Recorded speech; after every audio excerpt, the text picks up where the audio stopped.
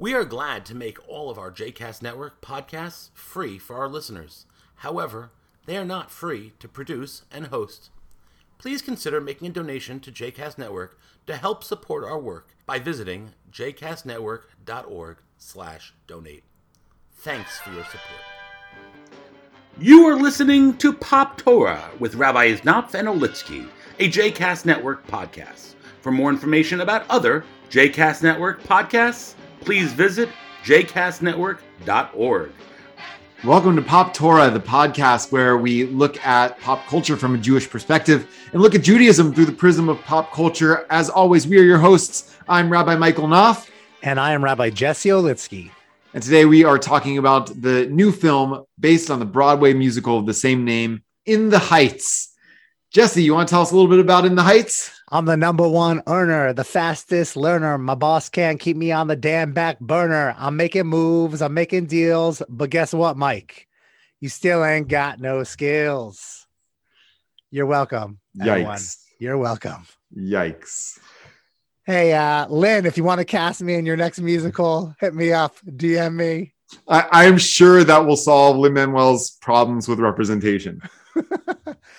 So In the Heights, based on the Broadway musical, which I saw in 2010 on Broadway, is really the story of the main character Usnavi, who is owner of a bodega, and his barrio. Really, it's the story of his community in one block of the Washington Heights Inwood neighborhood. Love that neighborhood, know it well. My wife used to teach us work at the Washington Heights Y. I, for many years of college and rabbinical school, taught at Hebrew Tabernacle, which is one of the few at the time, I believe was the only Reform synagogue left in Washington Heights, which is also, it's not represented in the film, but also that's where Yeshiva University is. And outside of this barrio, there's also a large Jewish presence. But it's the story of Usnavi and acknowledging. And I don't know if you knew this, but during high school, I taught through a program called Piece by Piece, nonviolent conflict resolution at public school in Washington Heights as well. So it's a neighborhood near and dear to my heart. Arguably, living in Morningside Heights in New York City, we're just a stone's throw away from Washington Heights, which is also where Yeshiva University is. Yes. This story is really of Usnavi talking about the ever-changing reality of the neighborhood. It's not focused on as much in the movie as it is in the play and the Broadway musical, but it's a story of the gentrification of the neighborhood and people feeling like they can't belong, they don't belong, they're priced out. You see that specifically with Daniela, who owns the salon, moving to Grand Concourse in the Bronx.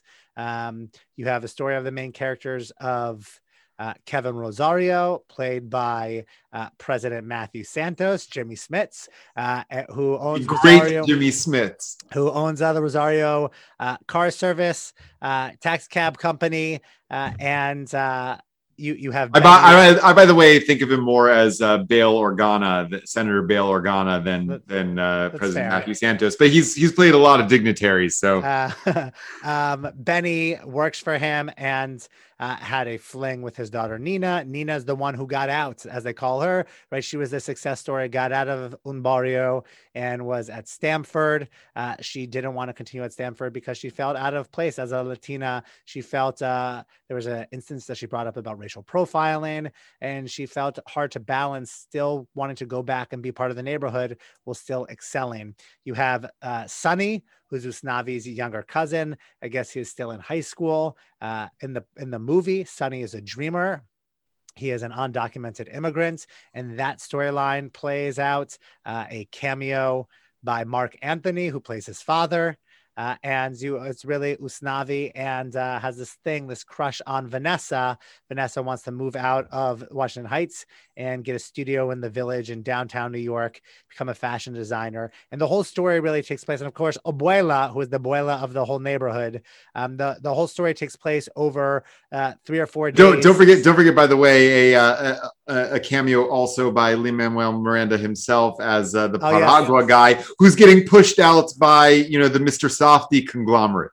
Yes, and for those of you who don't know, the cameo who plays the Mr. Softy guy is actually Christopher Jackson, otherwise known as George Washington in Hamilton. He was actually Benny in the original Broadway cast of In the Heights. There's a whole Lin-Manuel Miranda verse. There, absolutely. But the story really takes place over 3 or 4 days in the dead heat of the summer and blackouts. For those who love living in New York, New York is actually not so great over the summer, right? The heat reflecting off of the pavement. New York is hot. Most of the buildings are not air conditioned. We see that with everybody blowing their air conditioners, causing the brownouts and the blackouts. And that's really the story. It's a story of love. It's a story of understanding identity. It's a story of home. And it's a hip hop musical with salsa. It's really a fun story. Mike, what did you think? I loved it. I mean, it was just an absolute blast from start to finish. You know, I am a notorious movie crier, and I, basically, was a puddle from the opening credits. I mean, I just every aspect of this movie was just powerful, moving. I saw a stage production of this locally in Richmond, the Virginia Repertory Theater, which is nearby me. Staged a production of it, which was a professional production, but obviously not Broadway caliber. And loved it then. That was meant at the time to scratch. I didn't really know much about the play, other than hearing good things about it. When I went to see it, it was meant to scratch a Hamilton itch. I couldn't get tickets to Hamilton anywhere. It wasn't coming to Richmond anytime soon, but this was playing. So my wife and I said, okay, we'll go see that, and loved the show then. This movie, I'm sure the Broadway, production would have blown that production out of the water, but this movie, was just, night and day. I love that production too, and fell in love with the play because of it. But this movie was just great. I thought that the ensemble was fantastic. The music was gorgeous and beautifully performed. The colors and cinematography and choreography were just extraordinary. It's been a long time since I've seen a movie musical quite like this. I will say that I was a fan of La La Land. I know that's controversial in some quarters, so I can't remember having that good a time in a movie musical since La La Land, and I truly loved this one. Lots of the color cinematography, choreography, acting, just a real feast from start to finish. I wish our listeners could have seen my face when Mike said he was a big fan of La La Land.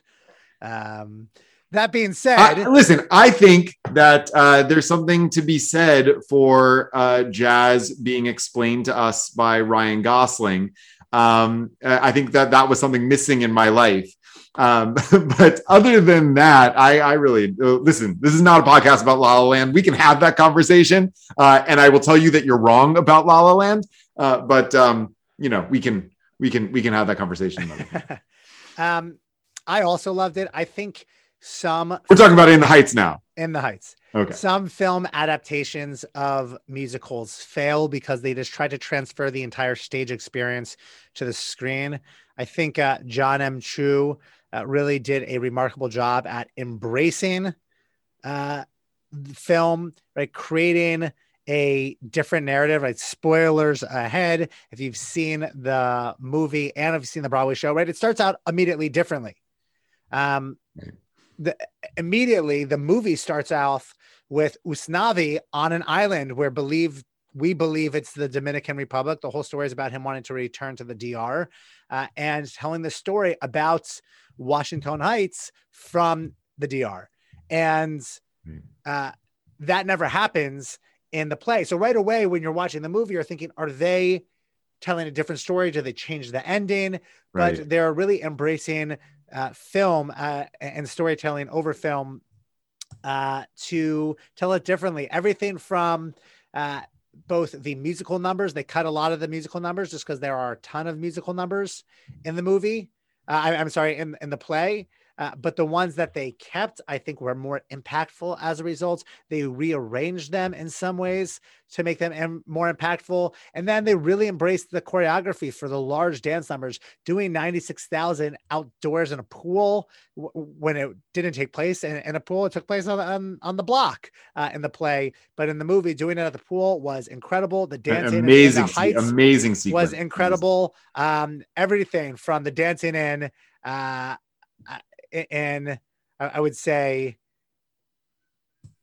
when you're home, when they're dancing on the building, on the side of the building, when the sun goes down, both the club dancing, it was just really, really great. I loved it. I thought Anthony Ramos was perfect. You know, a funny story. I read an interview that Lin-Manuel Miranda was actually not going to be in the movie at all. He was just going to be a producer. Originally, he was going to star as Usnavi when they sold the film rights back in 2010. And then it was in sort of developmental hell until it finally came up with a way to make this work on film.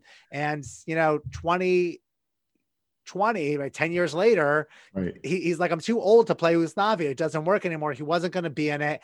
And both John M. Chu and the screenwriter, who also was the writer of the play, who worked with him, Kiera Allegro Hood, she said, listen, we're thinking of cutting the Piragua guy, that there's no way to make him work in the story. He doesn't push the story along further. And Lynn was like, it's my favorite role. She's like, well, the only way that we are able to keep him in the film is if you play him, because there's no way that the production company will cut your role. And so that's how we ended up joining the production, which is totally fun and great.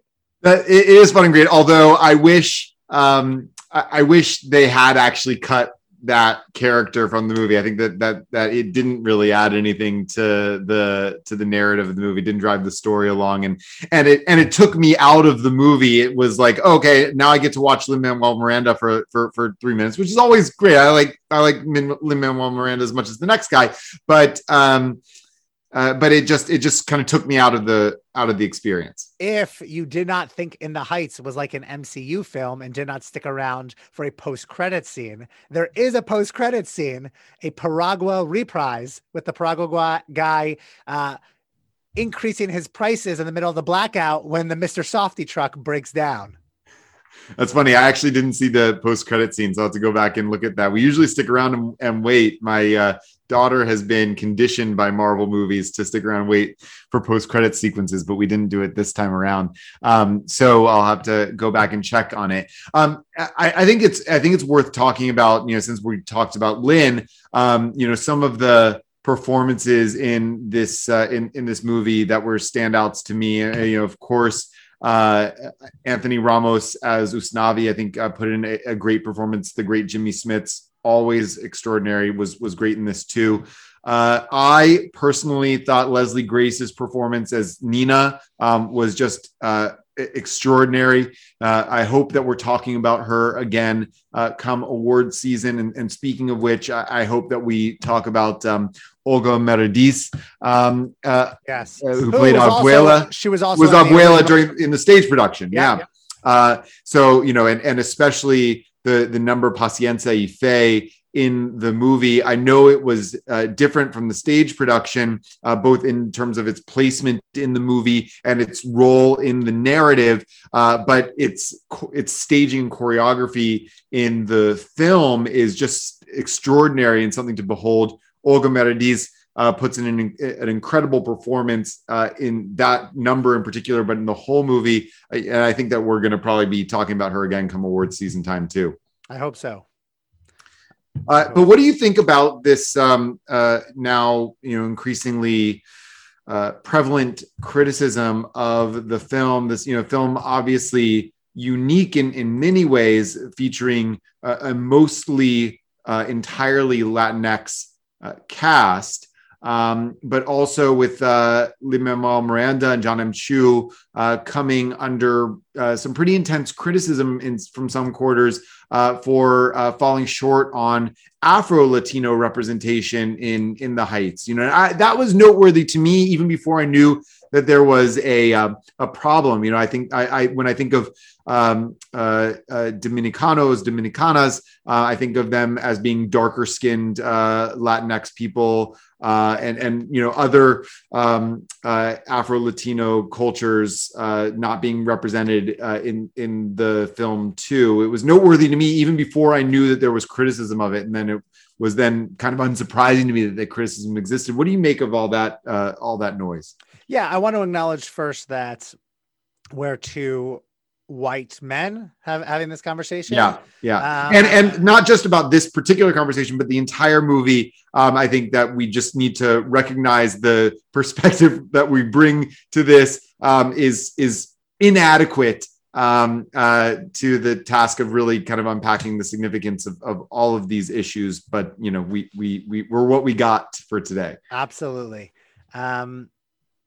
I think my job is to listen to people of color when they talk about representation. This controversy started when, in an interview with The Roots, the interviewer asked the cast, what their thoughts were on it. To his credit, Lynn wrote, Felice Leon is the writer for The Roots that first kind of leveled this criticism. Yeah. What Lynn wrote was, I started writing in the Heights because I didn't feel seen. Remember, he wrote this as a student at Wesleyan when he was in college in like 99. Right. And over the past 20 years, all I wanted was for all of us to feel seen. I'm seeing the discussion around Afro-Latino representation in our film this weekend, and it's clear that many in our dark-skinned Afro-Latino community don't feel sufficiently represented within it, particularly among the leading roles.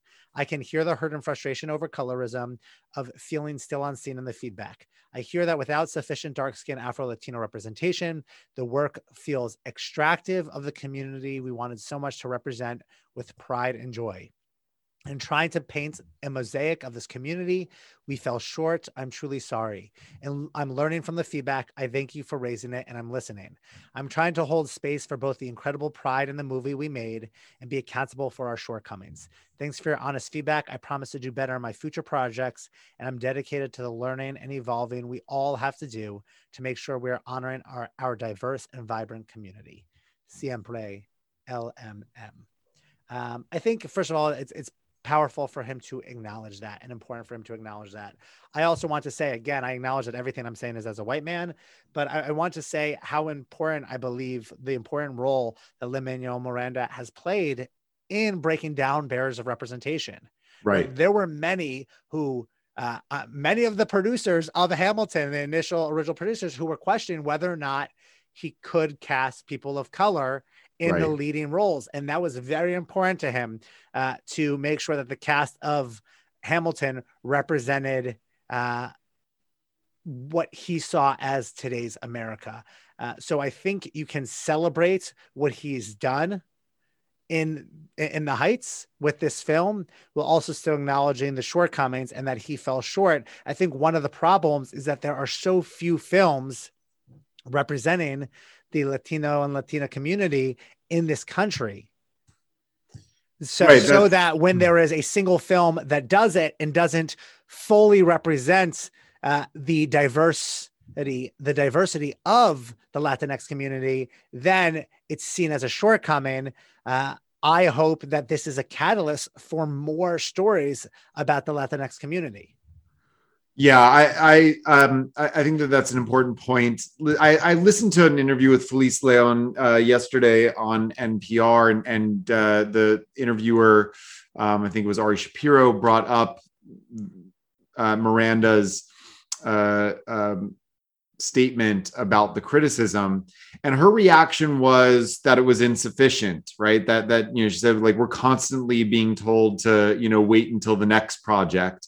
And we're tired of waiting around till the next project. That this is a problem that should be solved yesterday and not today. I'm sympathetic to that point of view, and frankly, like my opinion about it is relatively insignificant, because if people don't feel seen and reflected on the screen and can see their stories and their experiences, right, and their image reflected on the screen, it's problematic. I have never really had that experience in my life, at least as a white presenting person. Yeah. I think that there are problems with I would Jewish add as a white man also. Yeah, sorry. And as a white cisgender straight man too, I think there are problems with Jewish representation sometimes in Hollywood. I think that there's problems in the Jewish community with how we represent ourselves. Something 10, 11, 12, maybe higher percentage of the American Jewish community are people of color. But they're woefully underrepresented, for sure, in leadership positions within the Jewish community, but even in the front-facing, imagery that we present about ourselves in the world, how the stories we tell about ourselves, the way we talk to and about ourselves don't represent and don't reflect the ubiquity of people of color within the Jewish community too. So this is a problem that we're confronting and wrestling with and trying to grapple with. I know in my community, I assume in yours too. Yeah, absolutely. Right. I don't want to suggest that I am not hearing, right, somebody's criticism. I acknowledge that some feel that Lin-Manuel Miranda's apologies was insufficient. However, the only thing that we can do is move on and be better in the future. Right. There's no going back to remake this movie. The criticism may be warranted, but the only thing that can be done is which I hope he will do, is learn from his mistakes moving forward. Well, and I think two things are necessary here. One is to actually raise the criticism. I'm personally grateful that the criticism was raised. I had like I said, I had that kind of nagging thought in my mind, but I'm not sure that I would have taken to the streets about it. But I'm glad that there are people who are raising up the issue and making their voices heard. I think that needs to go in hand with, we all, not only because it's a great movie, that helps, but the more people, pay to see these movies, that have more diverse representation of people who are not typically reflected on the screen, the more Hollywood will make them. That's how I felt about, we didn't talk about Raya and the Last Dragon, which I loved, but I shelled out the $30 on Premiere Access on Disney to see it because I'm like, listen, I could wait to just have it for free on Disney Plus. That's what I want to, I was hearing such great things about it. I want Disney to, and other people to see movies that center stories of people of color, people of Asian descent, that they keep making those movies because they see that they're profitable.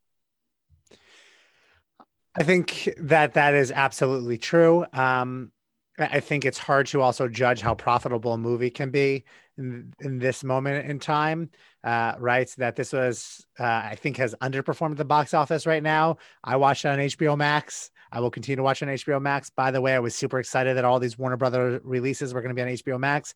So far, this is the movie that I've been most excited about and most entertained by it of all these theatrical releases that are going out on HBO Max simultaneously as well for streaming.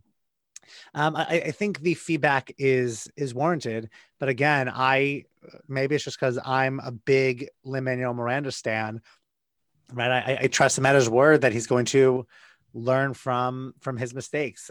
I believe he's somebody who has been there for the Latinx community, right? He went to Puerto Rico after hurricanes, after our country's government and administration ignored the island. And he went there, he put on performances of Hamilton solely to raise money for hurricane relief. So I take him at his word.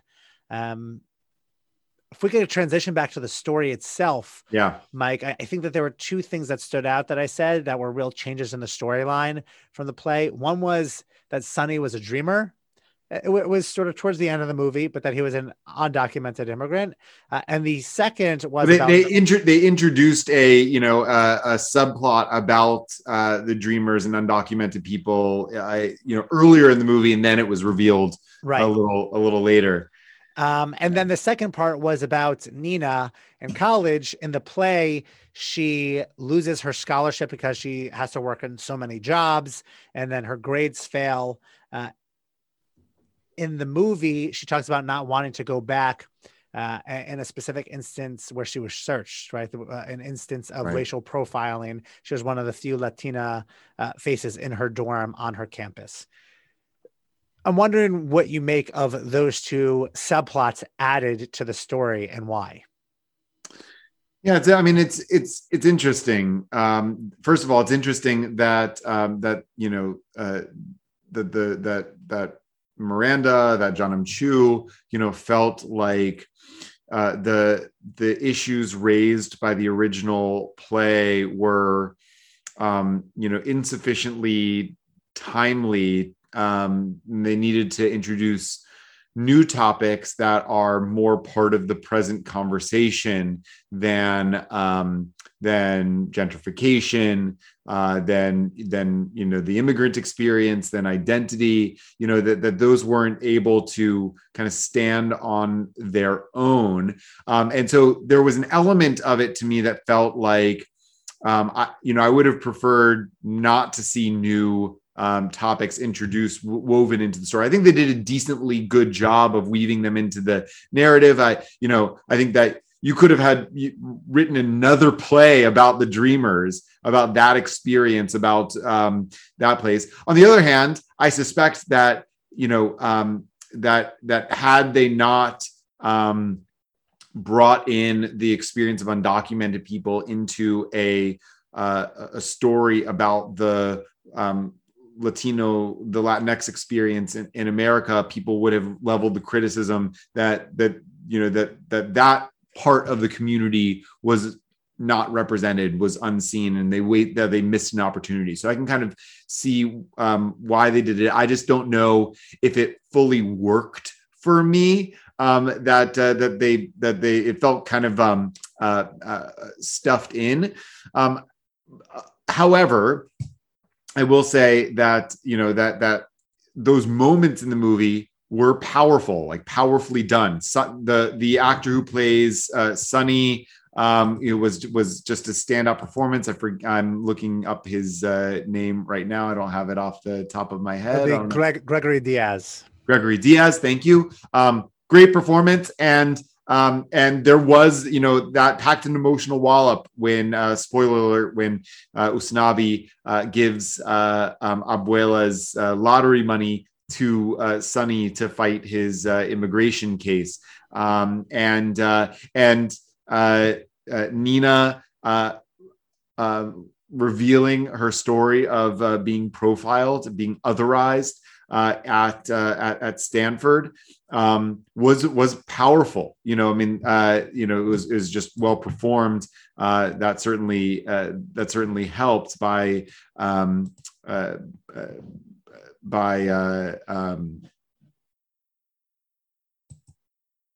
Leslie Grace, excuse me. So I that hit me. And I think that, looking at this movie from a Jewish lens, right, all of those experiences, resonate with Jewish values. I mean, I think that, at its core, right, Jewish perspective on the immigrant experience is tied into seeing every human being as having been created in God's image, right? That no human being is illegal, that we are, as human beings, people of everywhere. According to the Midrash, God created the first human being by taking earth from the four corners of the earth and mingling them together, so that and the Midrash says this, lays this out specifically, so nobody would say like, my place of origin is greater than your place of origin, that we are inherently people that belong to everywhere, and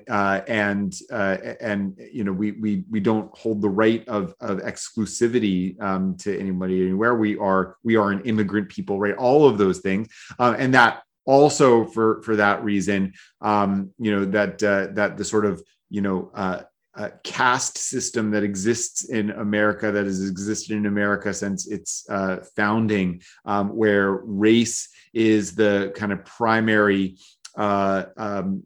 vehicle for identifying which caste you are in, flies in the face of Jewish values. So that story of being profiled, that sort of dehumanizing story of being profiled, reminds me as a Jewish person, the work that I feel called to do, that I feel we as Jews are called to do, to work toward a society in which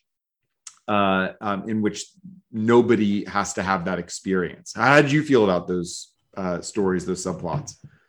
There is a line that Abuela says when she's looking at this stitching that Nina's mother did in the cloth napkins. By the way, Nina's mother is another character who is in the play, but taken out of the story as a whole. She's deceased in the movie.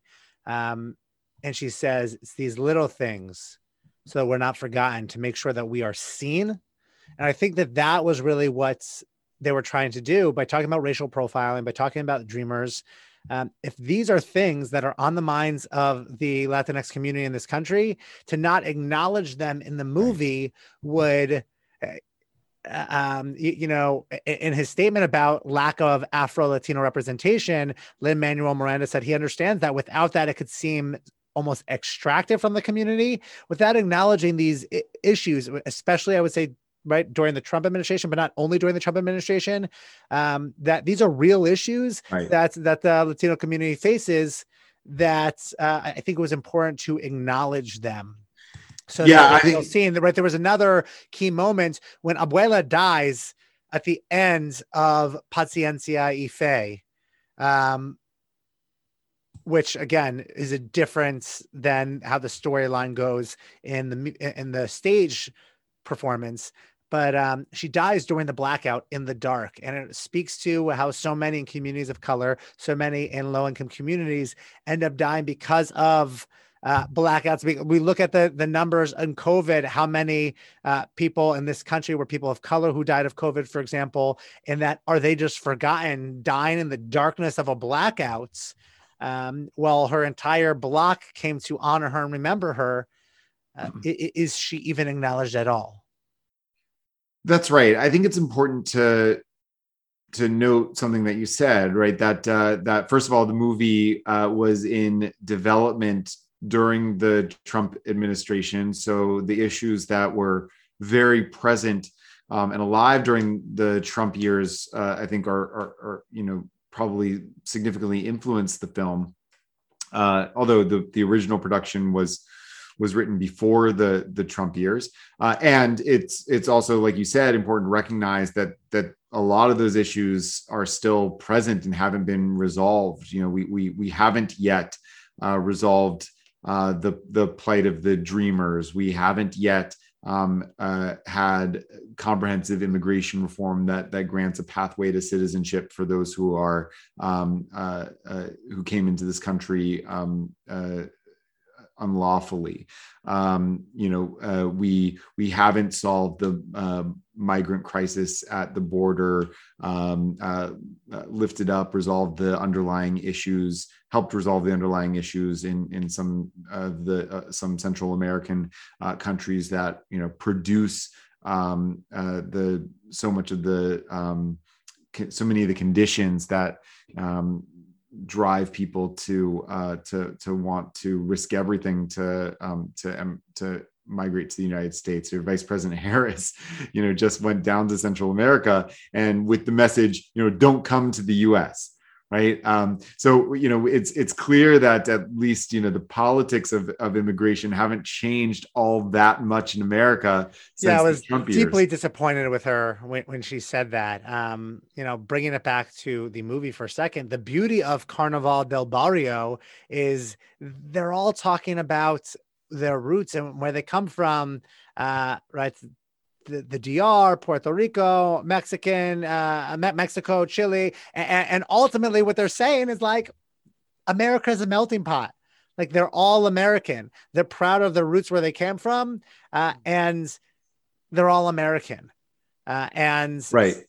Or maybe not a melting pot, but maybe not a melting pot, but like a salad or a paella or something like that. I don't want to be reductive about it, right? But that everything kind of like retains its uniqueness and its specialness, right? A melting pot, everything sort of like absorbs becomes kind of brown mush, right? But in a salad or some kind of like everything is still its own unique thing, but contributes to the kind of like larger dish, and also kind of can absorb some of the tastes and some of the flavors of everybody else too at the same time. So there's a give and take to it. Yeah, I agree. And I think that the movie in some ways, it's a shame that the conversation about representation sort of detracts from this message, but it's a celebration of how, in particular neighborhoods like Washington Heights, but in reality, what makes America great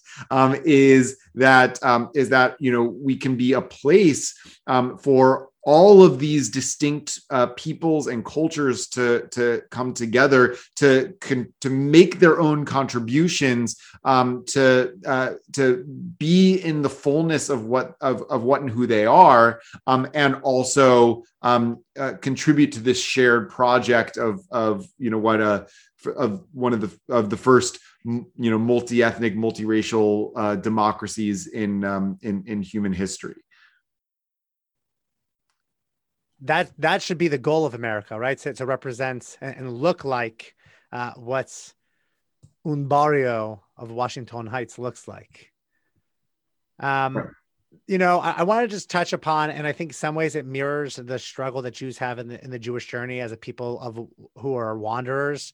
The fascination of one generation left, taking Usnavi, for example, his parents left the Dominican Republic to give them this better life in Washington Heights, even though, right, they acknowledge the struggle of living in such an urban setting. And he desired to actually leave Washington Heights and go back to the Dominican Republic. That he actually saw that returning to his roots as a better life for him. What do you make of that? Right. Listen, I think that that feels relevant to a lot of conversations that take place within the Jewish community. First is the trajectory of the immigrant experience in America, the Jewish immigrant experience in America, which is unique in Jewish history in some ways. And for the most part in Jewish history, we were immigrants in places, but we kind of, we retained our own very kind of isolated ethnic enclaves. We had varying degrees of interaction, relationship with the outside culture, but we were always, a people set apart, right? And the difference in America is that we, even though obviously there was and remains anti-Semitism present in America, the nature of what America is and the project of America enabled Jews to become, integrated parts of American society in much more full and rich ways than really we ever had in any other place where Jews had lived. So that meant that the immigrant experience was that especially Eastern European Jewish immigrants, German Jewish immigrants, other European Jewish immigrants, the ones who could pass for white, and could become then absorbed into white culture, may have come over as foreign others, and may have struggled in those ways in the first generation. But by the first native-born American generation, we're much more integrated into American society, and as a consequence, often much less connected to their Jewish roots and Jewish identity. And by the third generation and fourth generation and beyond, which is what we're getting to now, even more detached from their roots. And so, and you have, I think, a kind of the duality, the polarization that I think in part exists within the Jewish community today are people who are, re-exploring their Jewish roots and wanting to dive more deeply, immerse themselves in it, whether that is in, going in one direction into the Orthodox world and kind of becoming, reattaching yourself to your Jewish roots in that way, or in some other way, right? Within the liberal Jewish community, right? That exists here. There's also, on the other side, people who might, retain some kind of like cultural sense of Jewishness, right? But not really be part of Jewish community, Jewish practice, Jewish tradition in any significant sense of the term. And then on the other hand, right, people who say, if I'm going to really embrace who I am, I've got to go, to Israel, right?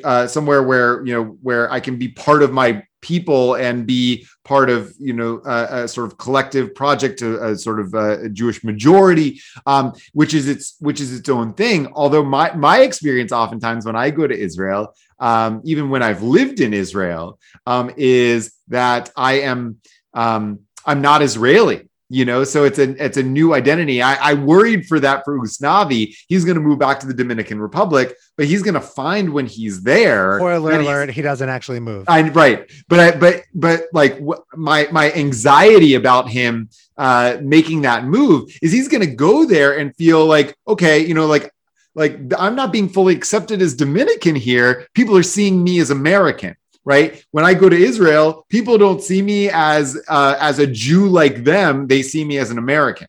Yeah. I think some of it is that I also feel that my Judaism is strengthened here in the diaspora by being around people that are different than me. Right. That it makes me want to hold on to it more. I sort of worry being in a people only like me, where I may take that for granted. You often find that also with people who live in smaller Jewish communities, their deep connection to the community is stronger than people who live in larger Jewish communities. The need to be around your people and find your people is greater. My last question for you, Mike, there's this underlying storyline. The movie begins and the play begins talking about El Sueñito, the little dream. Sueñito. It's a sueño is a dream. Little dream. An N-Y, not an N-A. Thank you. My high school and college Spanish. You're welcome. It's the little dream and how everybody has their dreams. Everybody in the community. Right. Believing that a dream will become a reality, right? A sort of im tertsu enzo agada, if you will. Right. It is no dream. In a community that sort of the movie itself was about everyday life, right? It was about going to work. It was about going home. The initial opening song where they're showing parents brushing their kids' hair and making breakfast and getting dressed and going out the door, right? That was powerful. That is life, the everyday. And yet the everyday doesn't stop them from having their little dreams, whether it's moving to the Dominican Republic or moving to apartment in the village or graduating Stanford or being a business owner or whatever it may be. Right. I mean, I think that, and for many of them, the everyday is a pathway to the dream, or maybe is the dream itself. Right. And that, now that we're talking about it, that does make the dreamer subplot feel much more at home in the story and in the play than I might have originally given it credit for, because dreaming is really the theme of the story. Right. It's I think, very resonant for me Jewishly. We now have been reciting Psalm 121 every Shabbat morning, coming back into in-person worship in the sanctuary. At some point, we'll probably phase it out because it'll be, we'll stop being like returning and we'll just be there. But the idea of Psalm 121 is, it's a psalm of ascent about the restoration of Zion. But a lot of it reads as though it's talking about from a perspective of a person who was actually restored to Zion. And it says Hayinu kechomim, we were like dreamers. And the impression you get from it as a modern reading it is like you're kind of like in a trance-like state. It's like so amazing that you're there. But that's actually not what most biblical scholars say that the psalm is referring to. It's referring to actually was written by people who were still in exile. And the way Tanakh, the idea of dreaming is used is prophetic. Right? We're imagining what the future might be like, right? And that's what a dream is, I think, in Jewish tradition, is an imagination of what the future might be like, such that propels you to work toward its fulfillment, right? That's, I think, what Herzl meant with, if you will it is not a dream, right? If you make it come to be, it's right. not a fantasy. And what ends up happening, and this is right where the movie really differentiates itself from the play.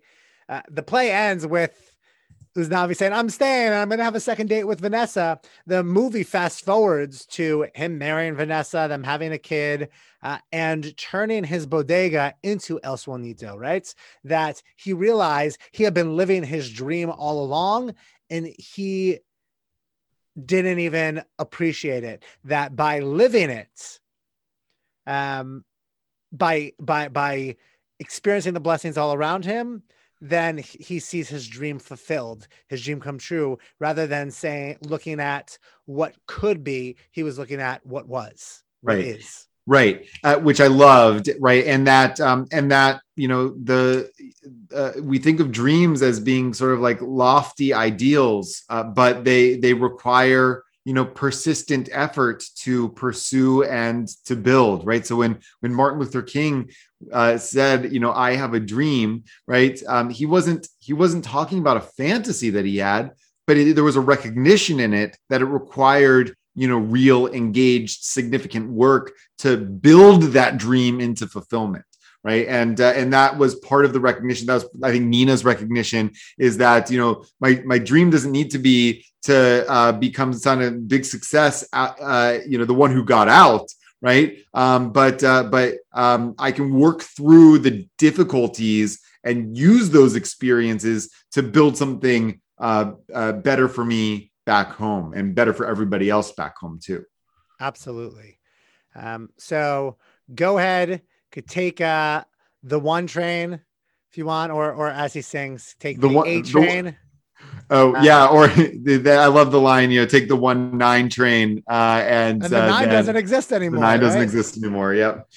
But you can take it to Fort Washington and 185th Street, and check out Washington Heights, and go to HBO Max or in theaters now and check out Lin-Manuel Miranda's and John Chu's In the Heights.